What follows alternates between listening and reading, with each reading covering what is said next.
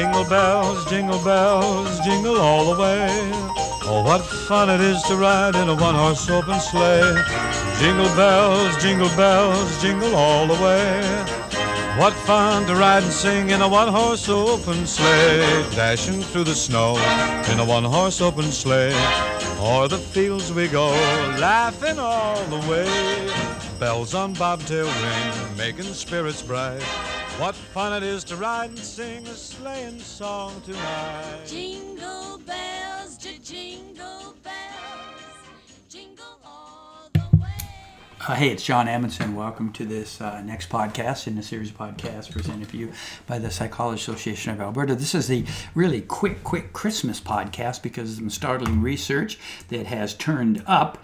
I follow the APA stuff, and they give me the postings of the journals and the articles that are coming out.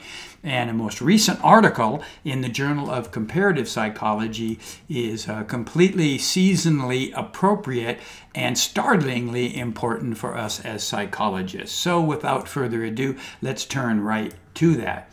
It was in, I think I said this, did I? The Journal of Comparative Psychology, and this is a favorite of mine. I don't do many sessions with articles from it because it's about animals. And this one, though, is on reindeer, and it is the first report of reindeer and their responsiveness to human cues. In this particular article, they were able to go out, the Laplanders herd reindeer, so they're in, I'm assuming it's Finland because there's some Finnish authors by the last names, Finnish folks, and they were looking at reindeers and they were doing a two-way choice task. And the domestic reindeer in these countries, Norway, Sweden, Finland, wherever, they're considered to be semi-captive. They are herded by the Lapps, the indigenous people.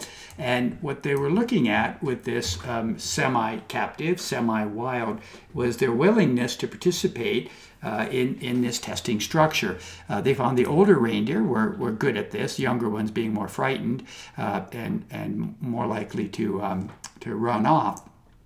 But what they found was that reindeer can actually take direction from humans.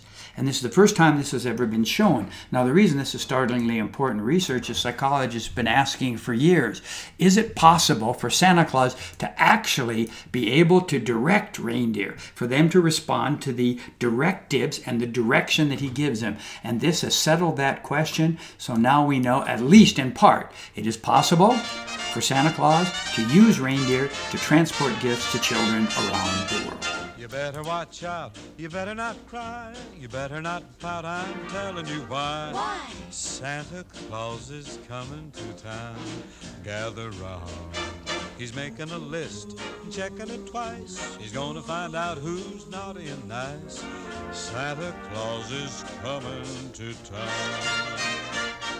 He sees you when you're sleeping, he knows when you're away. He knows if you've been bad or good, So be good for goodness sake.